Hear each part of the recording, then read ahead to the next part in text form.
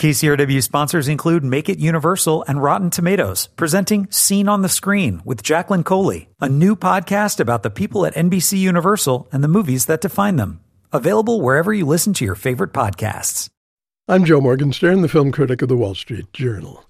With Oz the Great and Powerful, Disney has produced two spectacles for the price of one. The less remarkable of the pair is the movie itself. It's a relentlessly energetic, effects-laden fantasy directed by Sam Raimi about the origins of the wizard in The Wizard of Oz. He's played by James Franco, who finds some fun, though not a lot, in a pedestrian story that follows a potholed path through the enchantment-free zones of a 3D theme park. The other spectacle is really astonishing. It's that of an entertainment behemoth betting vast sums of money on a film with a questionable concept, a prequel that not only invites but demands comparison to a peerless treasure of American culture. The wizard of the new production is a wily faker like the character played by Frank Morgan in the 1939 film.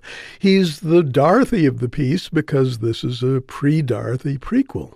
His journey to Oz is certainly scenic, and there are three witches, which is one more than before. They're played by Mila Kunis, Rachel Weisz, and Michelle Williams.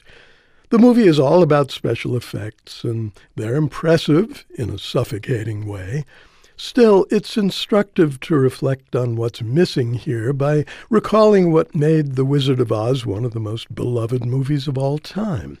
Judy Garland, yes, of course, was there ever a more stirring performance, and Ray Bolger, Burt Lahr, and Jack Haley, and on, but no lessons can be learned from nostalgia for long-dead stars and superb vaudevillians, or from turning their inimitable film into a shrine. Tastes change, popular culture transforms itself.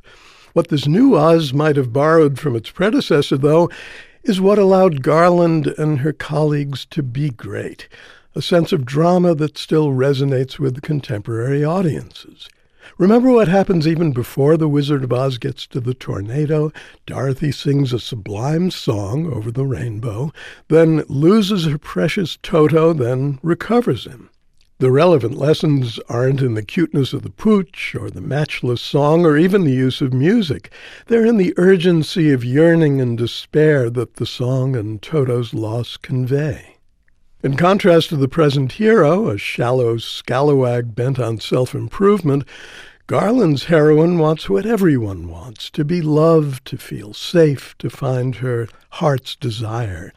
And she wants it with perfect emotional clarity. It's still devastating when Dorothy, who has lost her way, cries, "I'm frightened, Auntie Em, I'm frightened." The lessons of Dorothy's traveling companions are still relevant, too. The Scarecrow wants to understand the world around him, the Cowardly Lion wants the courage to live his life, and the Tin Man wants to fill the empty can that serves as his chest. Oz the Great and Powerful is another product of movie studios that have lost their way. It's a Tin Man of epic proportions, bright and shiny, with no heart. I'm Joe Morgenstern. I'll be back on KCRW next week with more reviews. KCRW sponsors include Make It Universal and Rotten Tomatoes, presenting Scene on the Screen with Jacqueline Coley, a new podcast about the people at NBC Universal and the movies that define them. Available wherever you listen to your favorite podcasts.